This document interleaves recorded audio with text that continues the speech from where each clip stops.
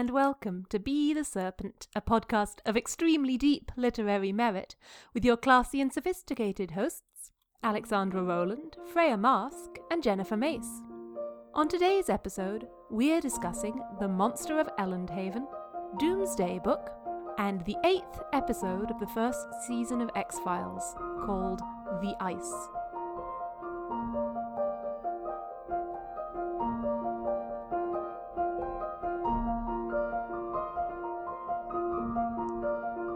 Hello and welcome to episode 57, We All Fall Down. I'm Alex and I'm the Leeches one. I'm Freya and I'm the Malariotherapy one. I'm Macy, and I'm Quinine. We are three red-headed fantasy authors.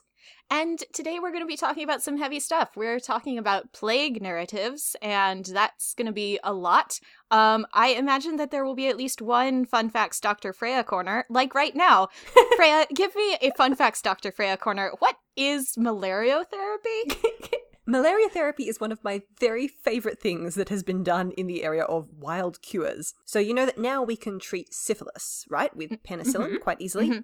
So before we had penicillin, all they knew was that it was a bacteria that caused it, and if it wasn't treated, it would progress to neurosyphilis, the third stage. Someone worked out that these syphilis bacteria are very temperature sensitive, and if you induce a high enough fever in someone, they will die. And the easiest way they had to induce a high fever was to infect the person with malaria, which they could treat with quinine. Oh, this is almost as bad as the rabies cure. Except it actually worked. So all they would need would be three or four swings up into the really high fevers of malaria, and that would kill the bacteria and halt progression of tertiary syphilis. Gosh. And then they would treat the malaria with quinine.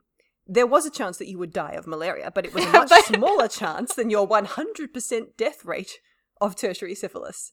Oh my god. That is malaria therapy. Isn't it awesome? That is awesome. Microbiology is cool. If I write a fictional plague, I'm probably going to do some variant of that as the cure. That's very cool. Thank you for that high quality Fun Facts Dr. Freya corner, Dr. Freya. You're welcome.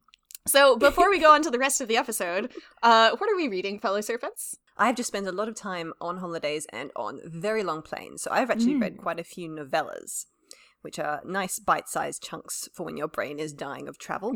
So I have read recently The Order of the Pure Moon Reflected in Water by Zen Cho, which is upcoming from Tor.com.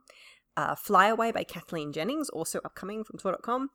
Ditto Drowned Country by Emily Tesh. I may have picked up quite a few arcs. You've been when spoiled. I invaded the Tor.com offices to visit some friends.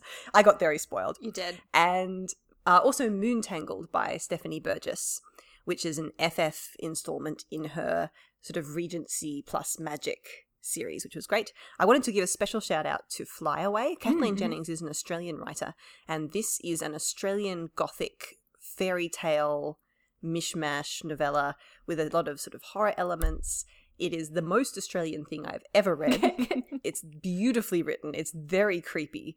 And I want everybody I know to read it so that I can point them at it and say, yes, this is what growing up in Australia is like, although maybe with a little bit less magic, murder, fairy tale stuff. Don't tell them that part. Don't tell them that part. Like, that and the drop bears are real, Freya. Right? There is a version of a drop bear in this. Incredible. Incredible. Wonderful. Correct. Anyway, read it when it comes out. It's great. Necessary, required.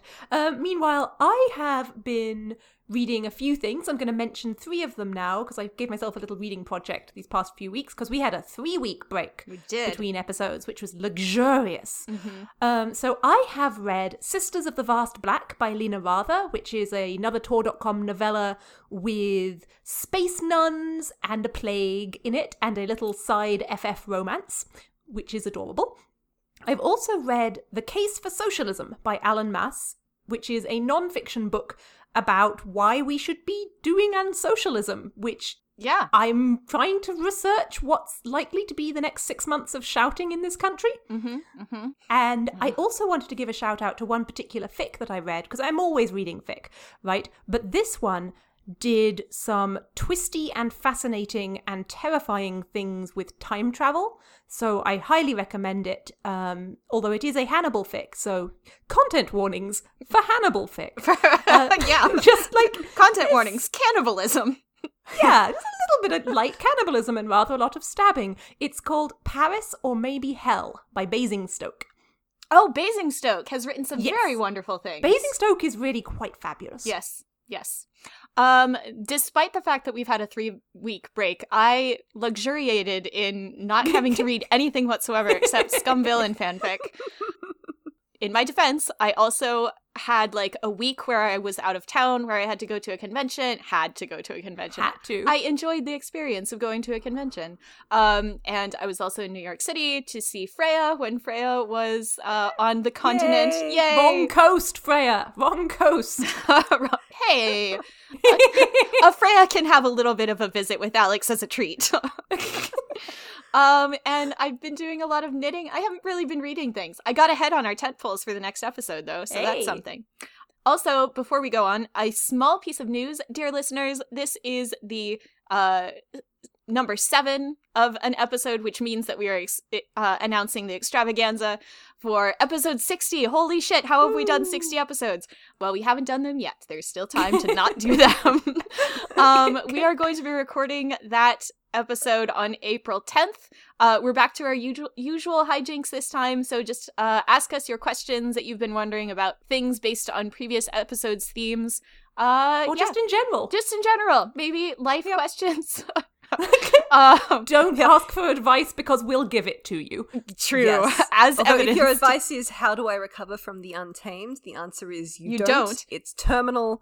You just have to... You pass it along to accept someone that else. But we have some very good Scumvillain fics for after you've read all of the Untamed fics. Yes, that's true. I mean, I feel like reading Scumvillain is a good way to treat yourself from the Untamed.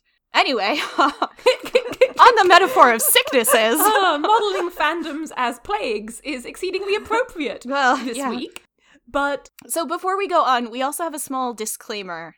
Macy? So, sort of a disclaimer. We are recording this episode on February 29th.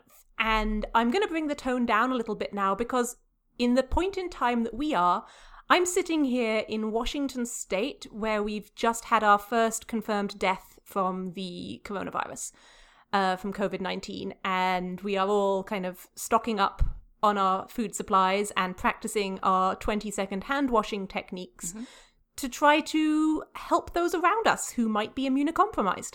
So this is not something that we intended when we planned this episode. We planned this episode back in December. Yep. I really don't want us to come across as like opportunistically jumping on a plague that's a real literal thing. Yeah, that'd be fucked up. No, that'd be fucked up. We plan our episode themes several months in advance. I think we went up to, last time we sat down and we had a planning session was in December, like you said, and we went up through April, I think. Yep. So this is going to be a bit of a less jokey episode than usual. I don't promise it will be entirely serious. Yeah. But yeah, let it be known that we take this seriously. Yep. And particularly given Freya, our doctor human, takes this quite seriously. So yes, there may be a few fun facts or less fun facts, Freya Corners throughout. They will probably not be focusing at all on preparedness or the state of the pandemic as it actually applies to COVID-19 and the current state of the world. We'll probably be focusing more on fictional plagues and their uses in fiction and what they say, but obviously there's going to be some unavoidable overlap with current events.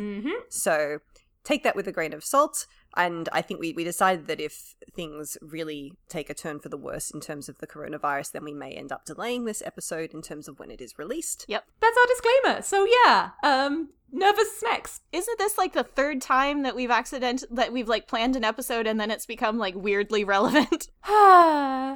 It turns out fiction is relevant to the world. Yeah. Who knew? Yeah. Science fiction and fantasy especially, unfortunately. Somehow. It's almost like future fiction is actually commenting on the present. Wow. Well done. So wild if true. Let's have an episode. Let's have an episode on that note. Define some terms? Define some terms, yes. So I actually put this dot point in when we said, we'll do a plague episode about plague narratives. Those are fun. Ugh. Those are fun. Yeah, well done us. So when we say that, strays fist, shake fist at past serpents. God damn it, serpents. So what do we actually mean? Are we going to be talking about any kind of infectious disease? Or when we say plague narrative, does the term carry with it at least some kind of implication of an epidemic or pandemic status? What do we think? So I think for me, two things need to be true for something to be a plague narrative. One is it has to be potentially deadly. Mm-hmm. And two, for me, it has to have what the CDC has been calling community transmission, which is where people are catching this disease without you being able to immediately track back where they caught it from, where it's kind of present in the community. It's spreading fast and scarily. Okay. And that may mean a pandemic or it may be a localized plague. I think that one of our tentpoles is a very localized, quote-unquote, plague. But for me, that's what that means. What about you two? Okay. I agree with the second. I think you have to have that sense of spread, possible unknown source, and a danger of transmission while you're unaware. I don't necessarily agree that it has to be fatal, because I can think of some texts that employ plagues or diseases that have lasting consequences, I suppose. I'm that's thinking fair. about Children of Men, which had the infertility plague Okay. Yeah. in its background as part of its world-building setup. That the plague that went through humanity and didn't necessarily kill, I can't remember if it did, I'm assuming it did kill some people, I can't quite remember the setup exactly, but it left people unable to have children. Okay. And so I think you can have a plague like that. And there's even I'm thinking about Jose Saramago's book Blindness, which is about an epidemic of blindness in a society. So I think serious effects, but not necessarily fatal, is what I would say. Okay, I can give you that. That's legit. Do you have anything else, Alex? What does it mean for you? Between the two of you, I think you covered it. Okie doke. Then we'll hand it right. back to you. My co-hosts are just so smart. Goodness. Alexandra Sneck is now in charge of our first and most classical and most prestigious I would of say tent so. poles. Yes, this tentpole is The Doomsday Book by Connie Willis, and can we just take a moment to go, Connie Willis. She's so good. She's so good. She's so good. She's just so good. How is she just so good all of the time, always? I looked back at my Goodreads. The last time I read this book was a decade ago. Wow. I have never And read it's- this book before. When did it win the Hugo and the Nebula? It came out in 1992, so it would have won in 93. Yeah. Yeah. Yeah. And very deservedly so. It's a fantastic book. It's about the Oxford sort of time travel. It's the first book, I believe. Yes, I believe it's the first book. And we've already done the second book, which was To Say Nothing of the Dog, for our time travel episode. I can't remember if we did tentpole it. tentpoled it. We did. We did. We did. We did. We did. Yes, the first that's book in true. the Oxford. It's called the Oxford Time Travel series, I believe. Yeah, yes. we did it for our time travel Fix It Fic Yes, we series. Yes. And that one had a very different tone. It was a lot funnier and more lighthearted. And I think I was kind of expecting that same tone in this book, and it's very much darker. It's very, very much darker. A lot of people die. So the main character, Kivrin, is sent back in time, kind of through this bureaucratic fuck-up, shall we say, to do the short version of this plot. Through a bureaucratic fuck-up, she's sent back to the Middle Ages, which are very dangerous, and she's accidentally sent, instead of to 1320, when the Black Death had not yet reached England, she was sent to 1348, which is right at the beginning of the Black Plague. And she watches this family who had taken her in all catch the plague and die, and she's doing her best as a person from the modern era who knows medical procedures, who knows about proper hygiene. She is desperately trying to save even just one of these people and get them out and keep them alive, and they all fucking die. Yep. So it's dark as shit. Meanwhile, there's a parallel narrative going on back in England, the modern day England of 2050, actually, I think is when it's set. And there were two things which gave me kind of a macabre chuckle, which is that Connie Willis not only predicted the EU, but predicted Brexit.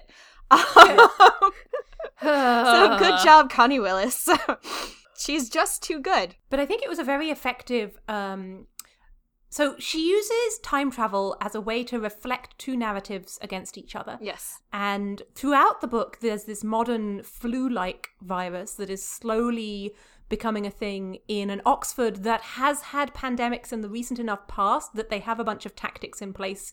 They immediately go into quarantine, and everyone kind of knows what to do. with Kivrin, who is stuck in the past and does not realize that the plague is bearing down on her.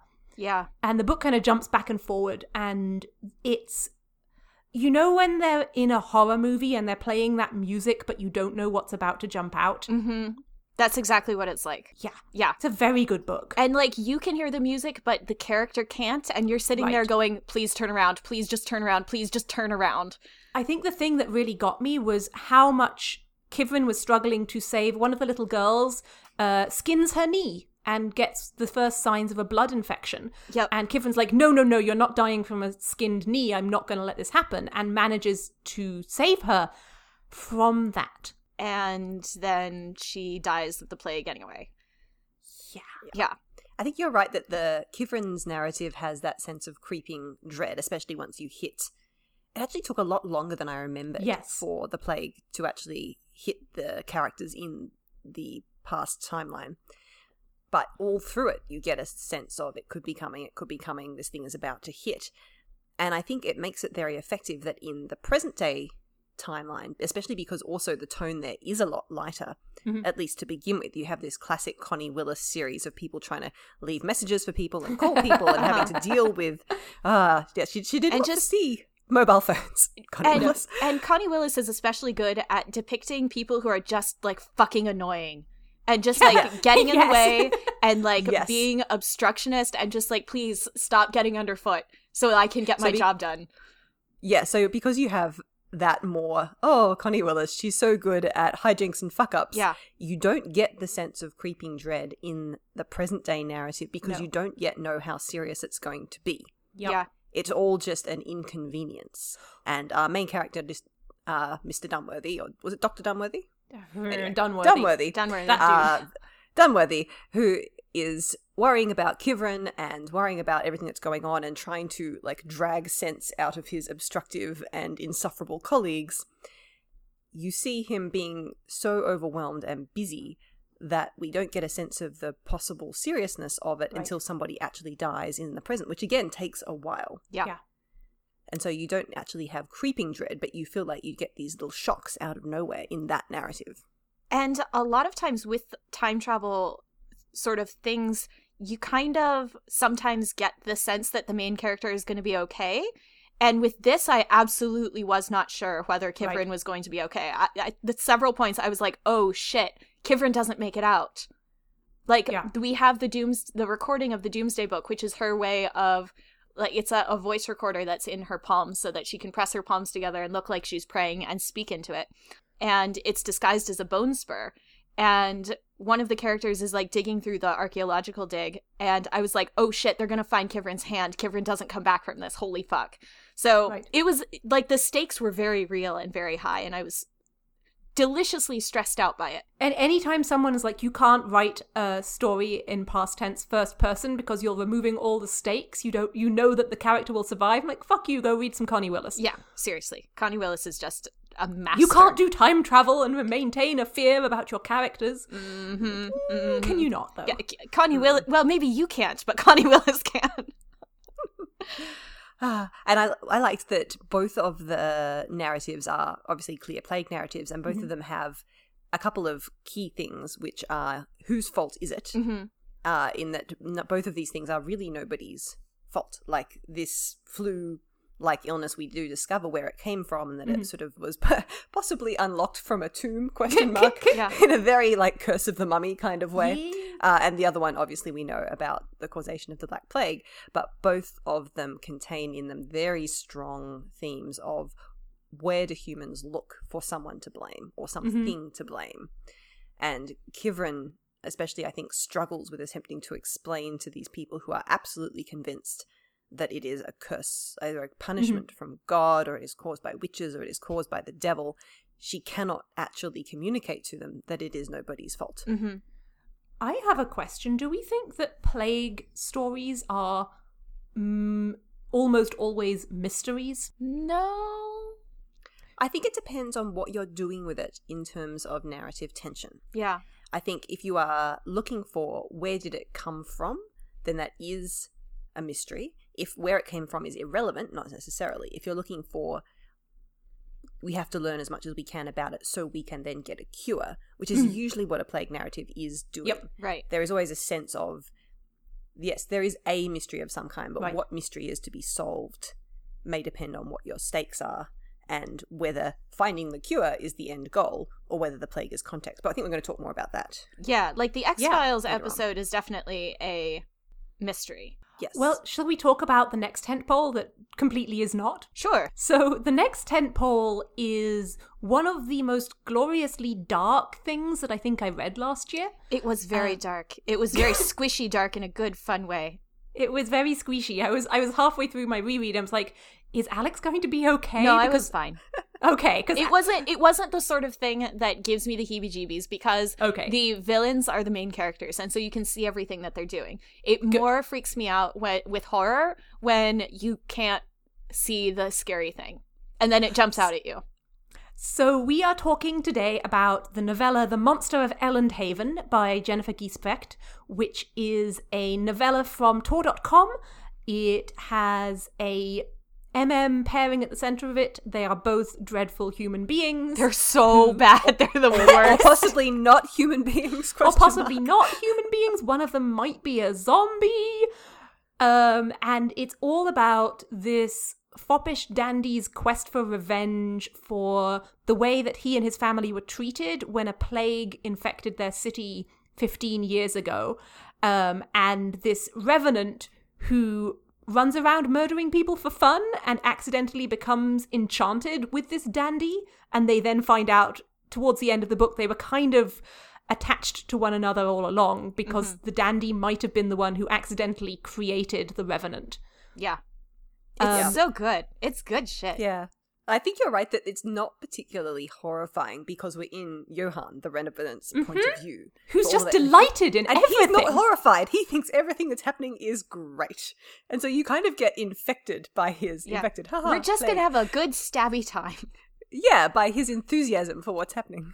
There's a bit in the middle where after Florian, the dandy, has created a magical plague and infected a bunch of people to see what happens, Yeah. then Johan, the revenant, goes after one of the people who was infected to look at him because he's like, ooh, plague, that sounds fun. This I is wonder neat." how it's going. Yeah. And while he's there, he's like, well, he's nearly dead, so I'll just kill him anyway, and then, like, carves strips of flesh off of him to bring back to his dandy as a gift. This is for you. Amazing, I 'cause brought you a Florian's like, present. what are you doing? I don't need these. And he's like, but gift. Samples. And Florian's like, no, now now everybody knows it was a murder instead of like dipshit. natural causes. Johan is not smart. No, he's not. He just likes to do a stab. Yeah, but this is absolutely not a mystery for a second. No, you know what is happening and why it's happening at every step of the way. It's a bioweapon, right? Yeah. Essentially, Yeah. I mean, like, you're using this sort of magically adapted plague to get revenge on some other people. So, yeah, it's a bioweapon. And then, And the like, fact the is whole that- world. Yeah. Well, Florian is getting revenge on the world for what sounds like a fairly sensible approach to quarantine. Honestly. Yeah. He's like, we were dying. You could have come and helped us. And everyone's like, but plague. Plague, No. though. Yeah. But plague. Nobody came and helped because there was a plague in that city, and it sounds like it was fairly contained to Elendhaven. Mhm. Yeah. But in his eyes, the fact that they were all left alone to die was such a betrayal that he now wants to make everyone else suffer as they suffered, which, classic gothic revenge, Yeah. horror narrative, sure. And Yeah. I mean, I loved that he and his sister were very clearly deranged isn't quite the word I want, but mildly sociopathic beforehand. They kill a kid. Yeah, To they're see just what'll like, happen, and then they're like, whoops, they stab him, they're like, whoops, I guess rather than getting him medical help, we'll just throw him in the mystical ocean that might spit him back out as a revenant. Oh yeah, it's not implying that the plague is why Florian is the way he is. No. It's just unfortunate that someone who is like Florian was someone who survived the plague. yeah. It's very unfortunate for everyone involved. The whole city finds it unfortunate. Yes. We have a dot point here about the plague narrative, and this book in particular talking about destroying the sanctity of the body. That's really interesting. Yes. Yes. So one of the things that I love that this book does is that throughout the narrative, there's this violation of flesh, this sense of body horror, in the way not only that the plague breaks down people's bodies and there's pustules and there's boils and people get chunks of their flesh carved out, Johan, but also Johan can't die and frequently will just like cut himself or jump off things and like gross things will happen. There's a bit where he gets shot and he's like, a piece of my eyeball is on the sand, lol. Literally like lol. Literally like lol. And then Florian's magic breaks down his body. It's said like someone who was on fire. I don't remember the exact quote, but like it looks all like blackened and the texture is weird. He wears makeup to hide it. Yeah. And I think that that's one of the things that's terrifying to many of us about plagues, particularly plagues that also cause disfigurement or pockmarks. It's, what's the name of the thing where you're afraid of holes? Tryptophobia? Maybe. I can't remember. We can look it up later, but I think a lot of us are just like violently horrified by the idea that we might break down. Trypophobia. Yep. Yes. And I think that's something that particularly the Black Death in Doomsday Book and the Plague in Monster and even in the X-Files episode, it plays off the audience horror at the way that bodies break down under disease. Yes. And I think specific markers of specific diseases get entrenched in the narrative of those diseases. Because we start thinking about, what are the early warning signs? How will we know? How do we know who is infected? How would I know if I was infected? And so there are things that everybody knows about the Black Death and bubonic plague and the existence of black buboes.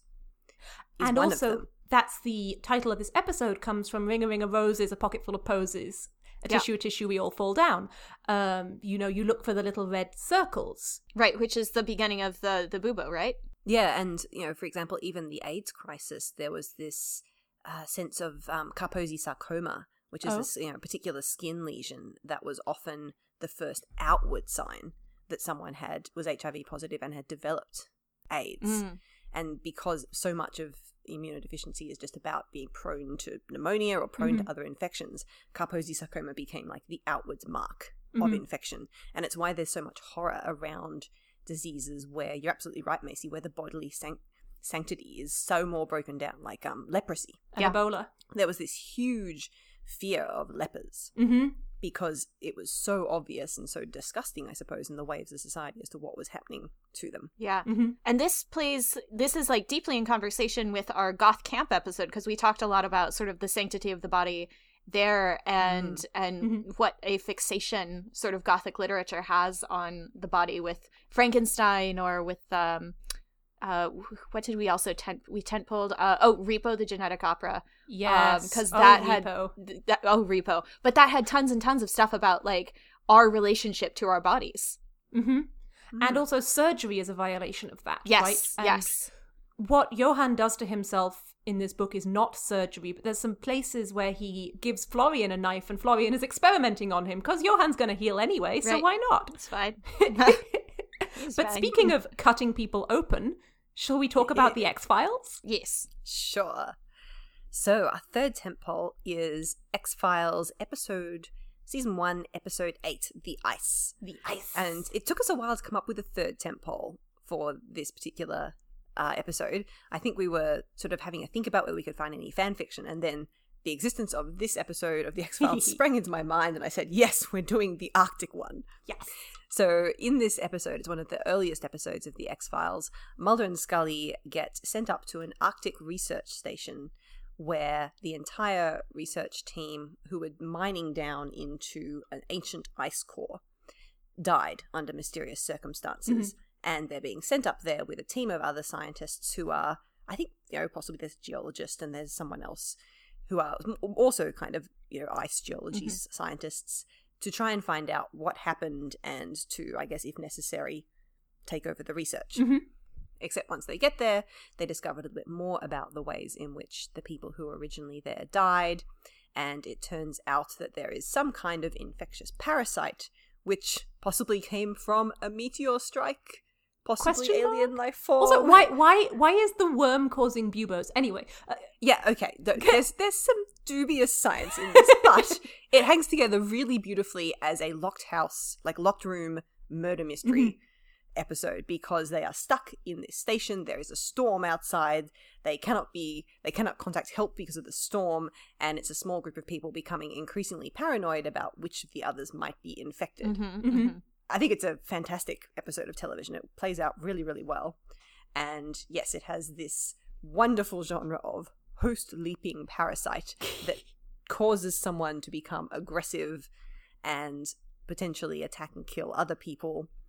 Some of the biology is a bit dubious. They attempted to do buboes, but they just had these sort of like slightly black specks and lumps under the arms, which were not actually where the axillary lymph nodes are, and appeared to in fact be dermatological marks, and then they disappear. I don't even know.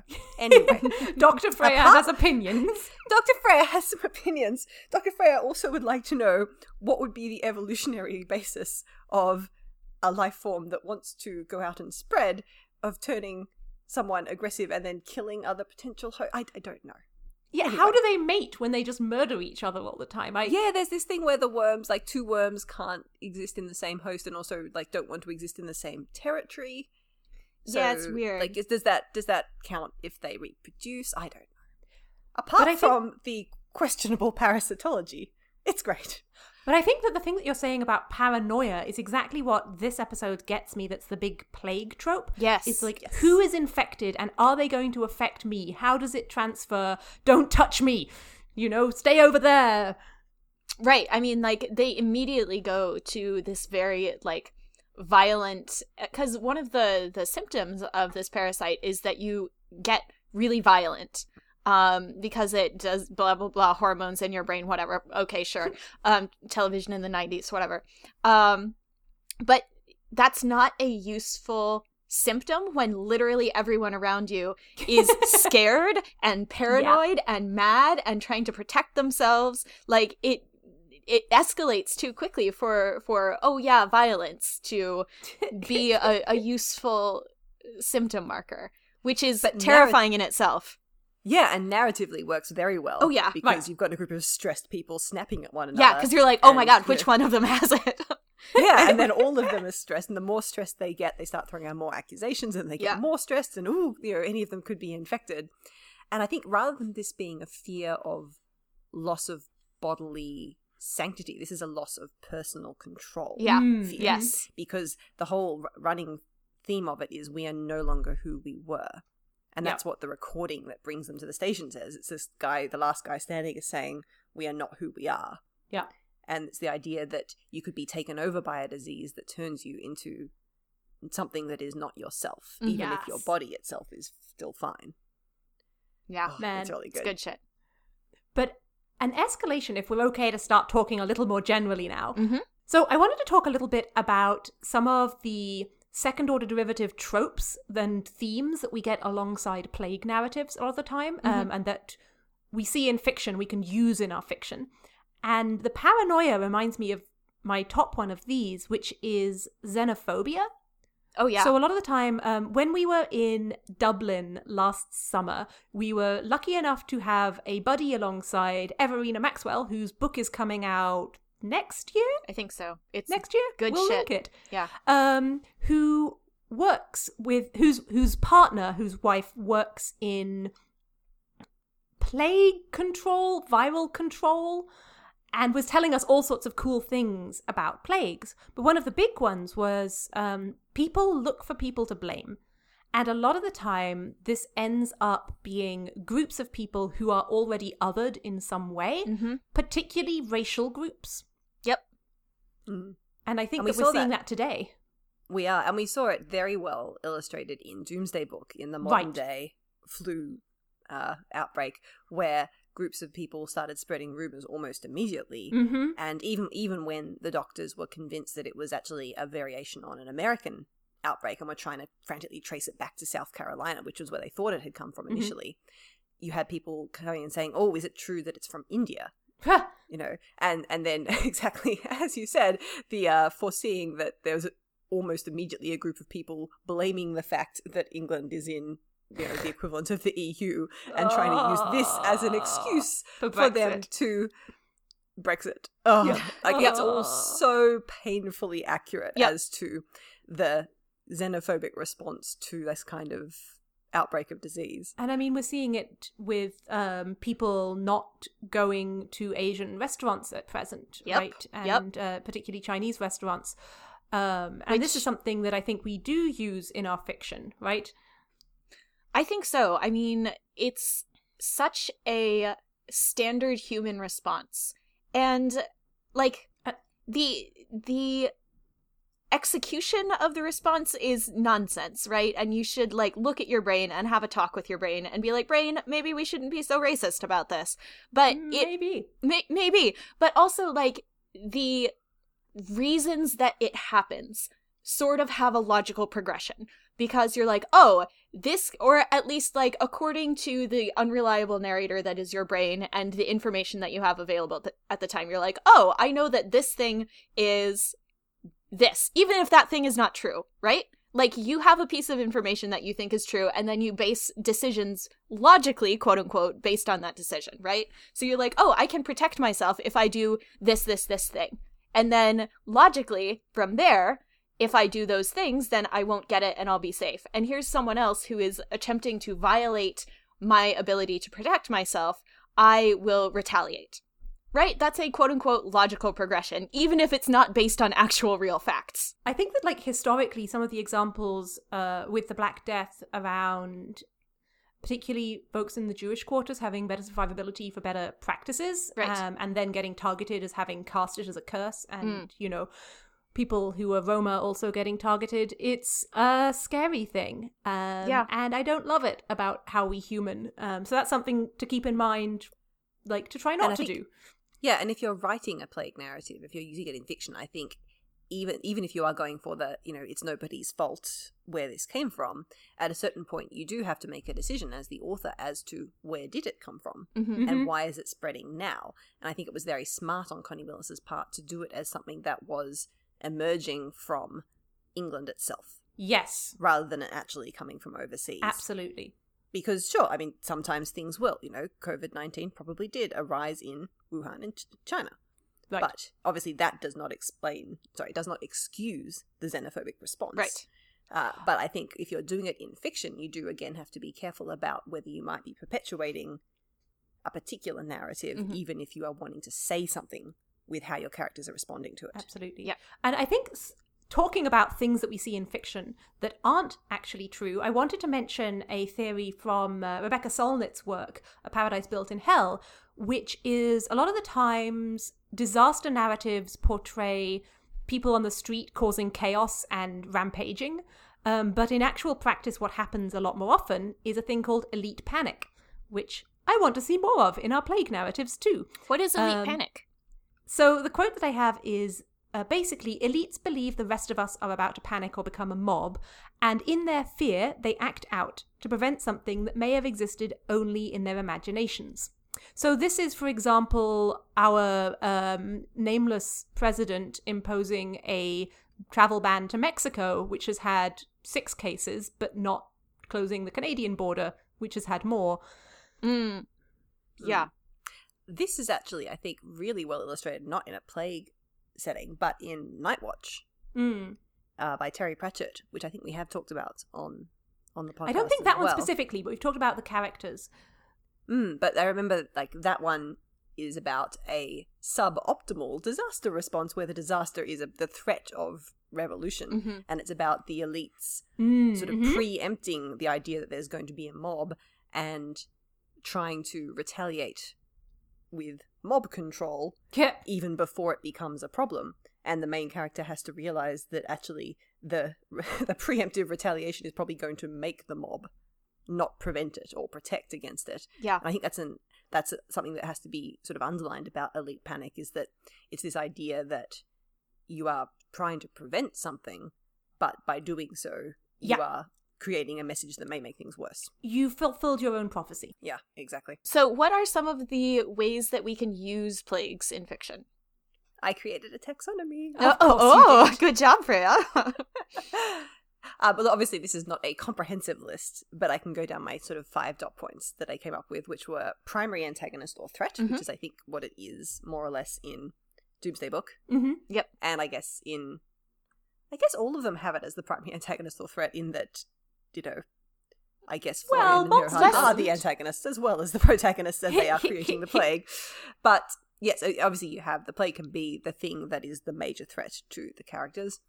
It can be a tool or a weapon of an antagonistic force. I so think bioweapons that's more Monster of Ellenhaven. The second more than the Yes, first, yeah. Yeah, absolutely.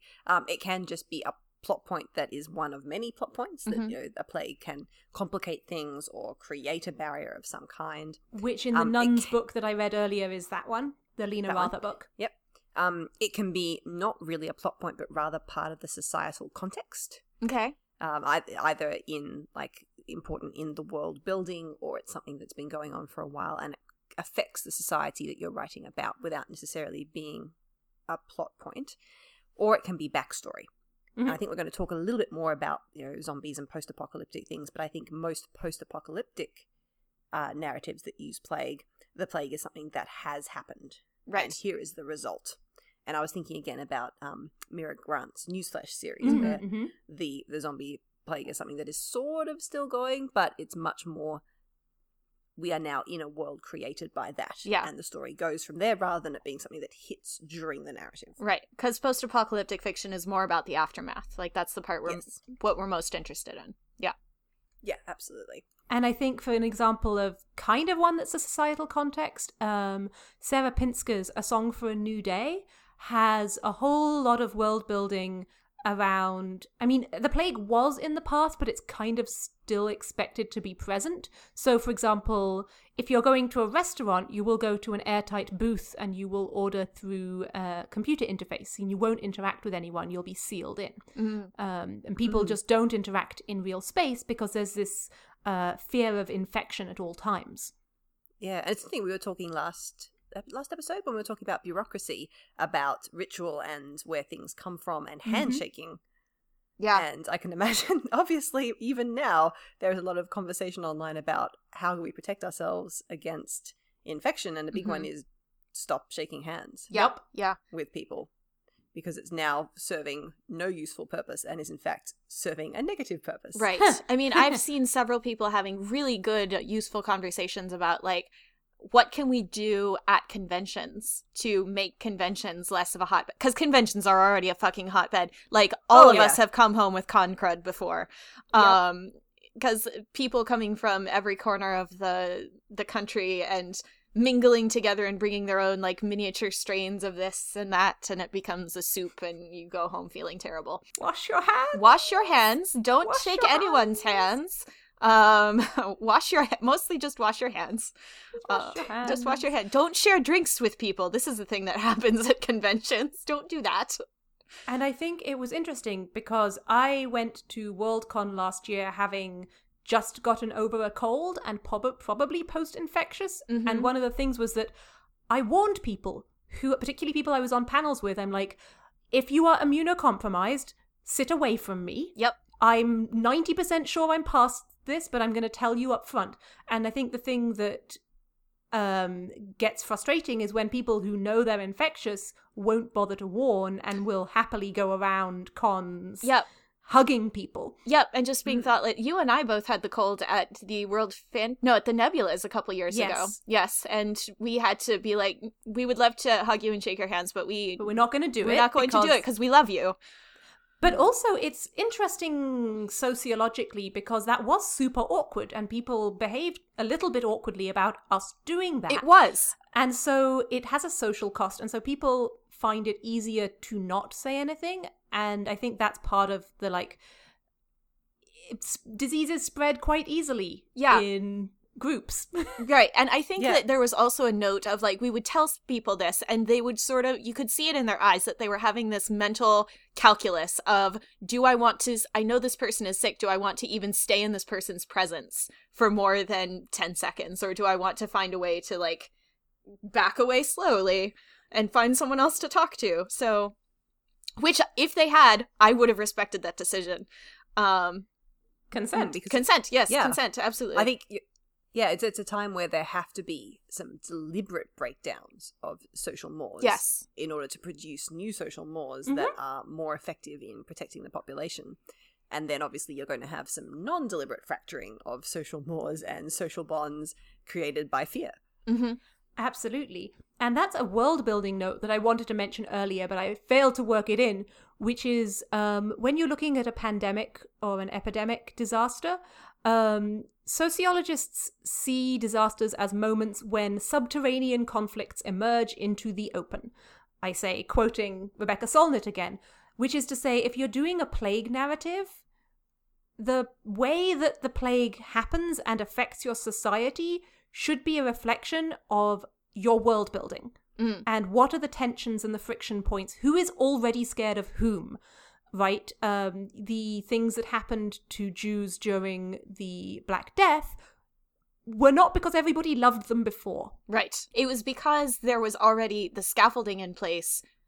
Like you said earlier on, the people who are blamed for it are the people who are already othered by the society. Or can easily become such. Yes, exactly. You see also the AIDS crisis, and this is a curse from God to prove that being gay is wrong. Right. And I think this kind of thing will expose weak spots on every level. So you see in Doomsday Book that it exposes people's selfishness.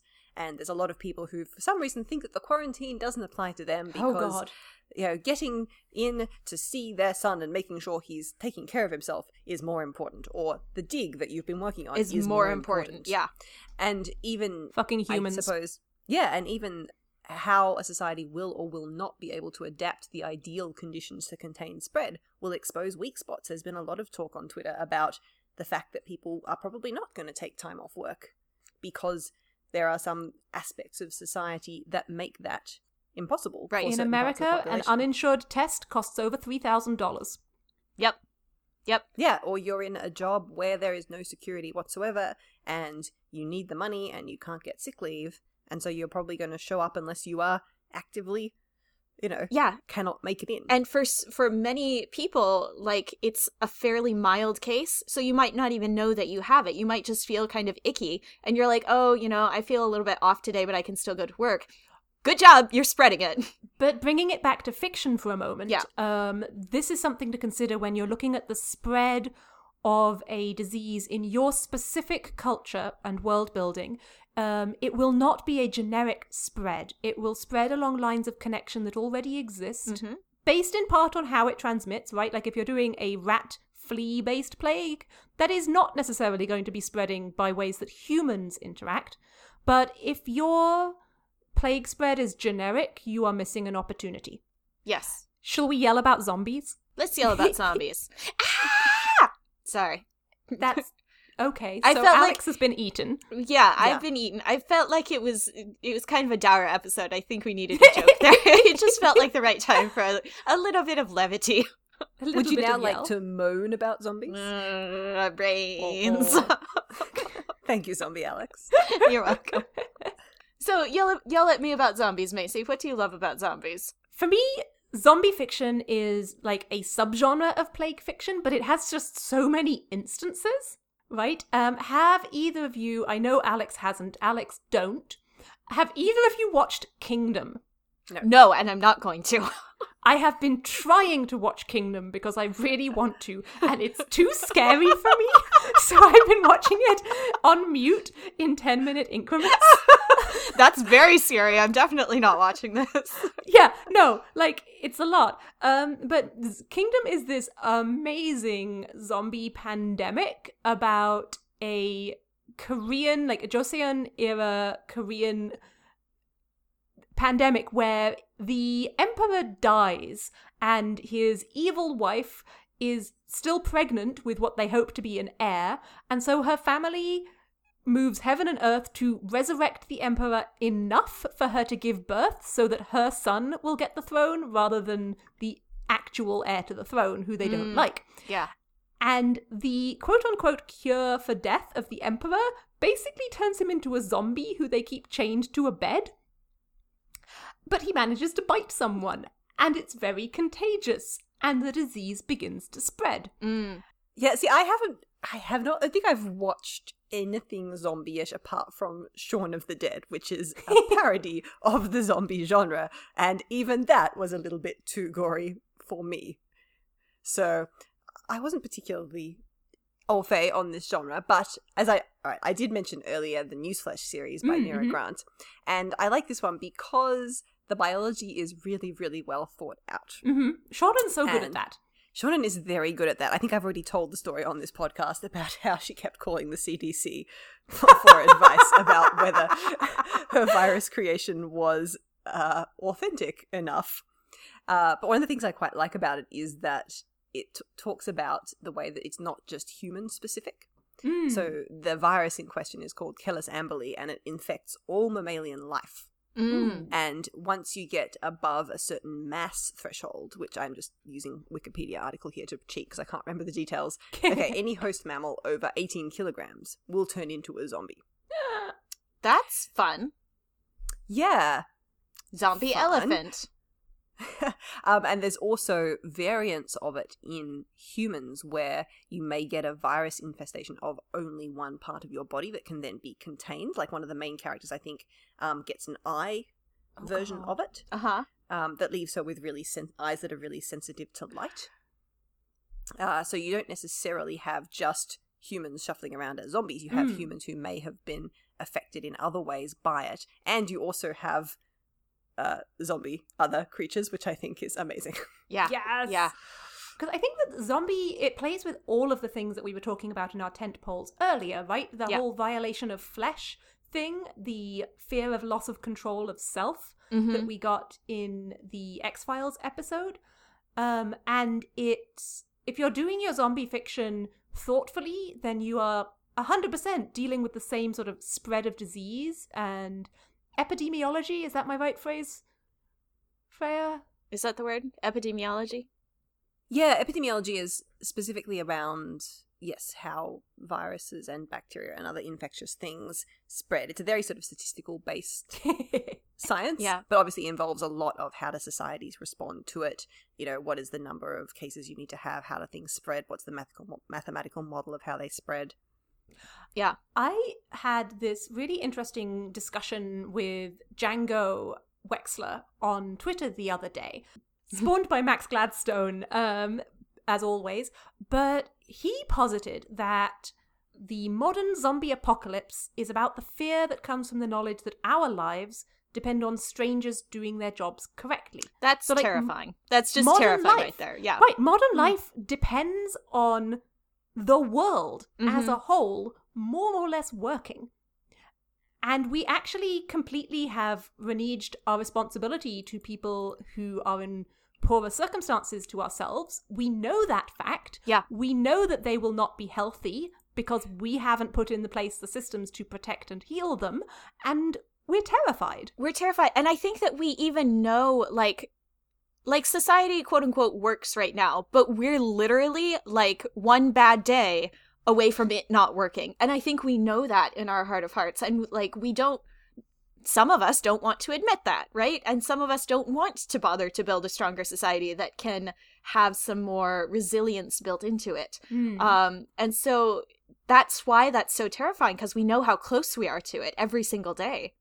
And I think that this is also identically true of plague narratives. Yeah. That one of the more scary things, and frequently a source of many deaths in plague narratives, is the breakdown of the systems of society that keep us fed and clothed, leading to resource shortage, leading to what narratives assume will be people fighting over bread in the streets. Right. Which is not what actually happens. It's probably if you not. Study the actual occurrences. But hey, when has facts ever stopped fiction? Yes. I mean, and we mentioned this earlier about the sanctity of the body. Like, it's this fear of society not working. It's this fear of your body can and will eventually betray you. I mean, linear time progresses as is its wont, and we all age. We all have to confront our own mortality in really big, scary ways sometimes. And the like, grimmest of my father's dad jokes. Oh God, what is it? Life is a sexually transmitted terminal disease. Fuck off, Dad. Come on. Come on, Dad. Dad, Yeah. Dad, please, thanks. groan. But like the scary thing about a disease specifically is that it is this big antagonist, and it's one that you can't punch, right? Like sometimes you can try. Some of them you can with like penicillin or vaccines. Hey friends, get vaccinated. I feel like it was an Astolat, American Idol fanfic with a zombie apocalypse in it. Do you remember the one? Yeah, there was. That's a deep dive on Astolat. No, but listen, friends. We haven't mentioned any it's a good fanfic yet, and That's I'm about true. to ask you two to think about if you know any. But there's a line in it, and it's very clearly a pandemic. It's not actually a zombie apocalypse. It's a disease that presents like the one in the X-Files, and one of the characters halfway through turns to the other who is throwing up because he's had to kill an infected person to protect them, and he says, "Get it through your head, they're zombies."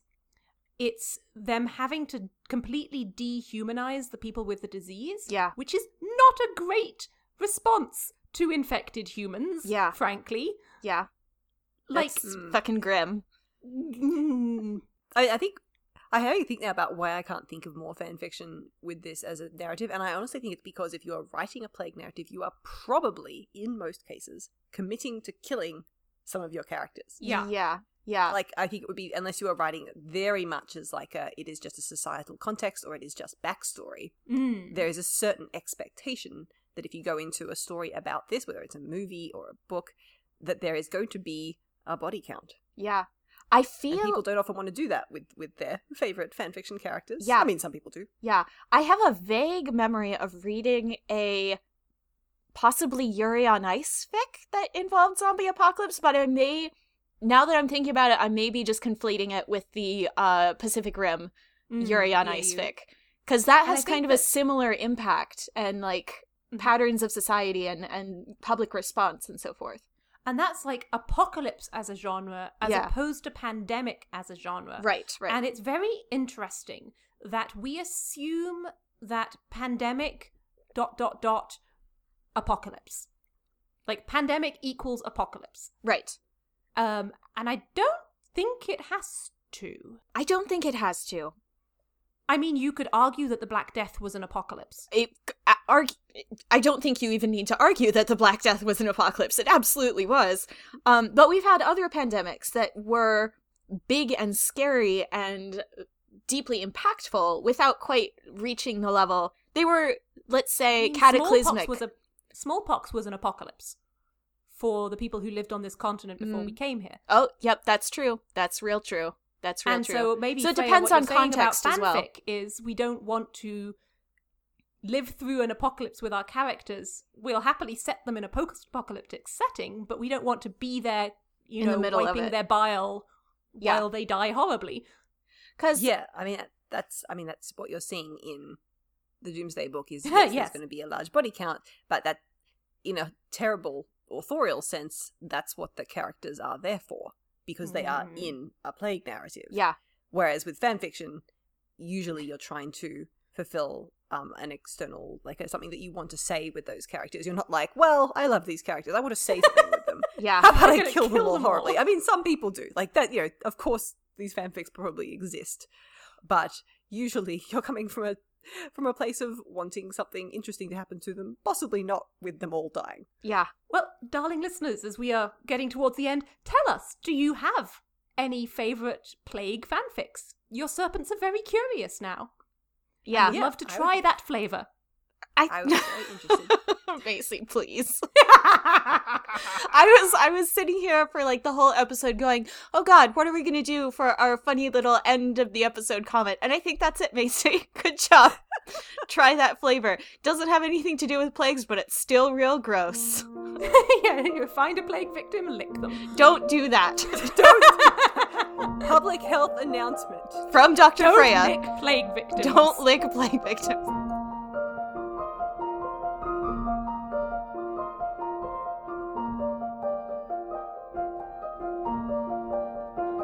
Hey everybody, thanks for joining us for this episode of Be the Serpent, a podcast of extremely, extremely deep literary merit.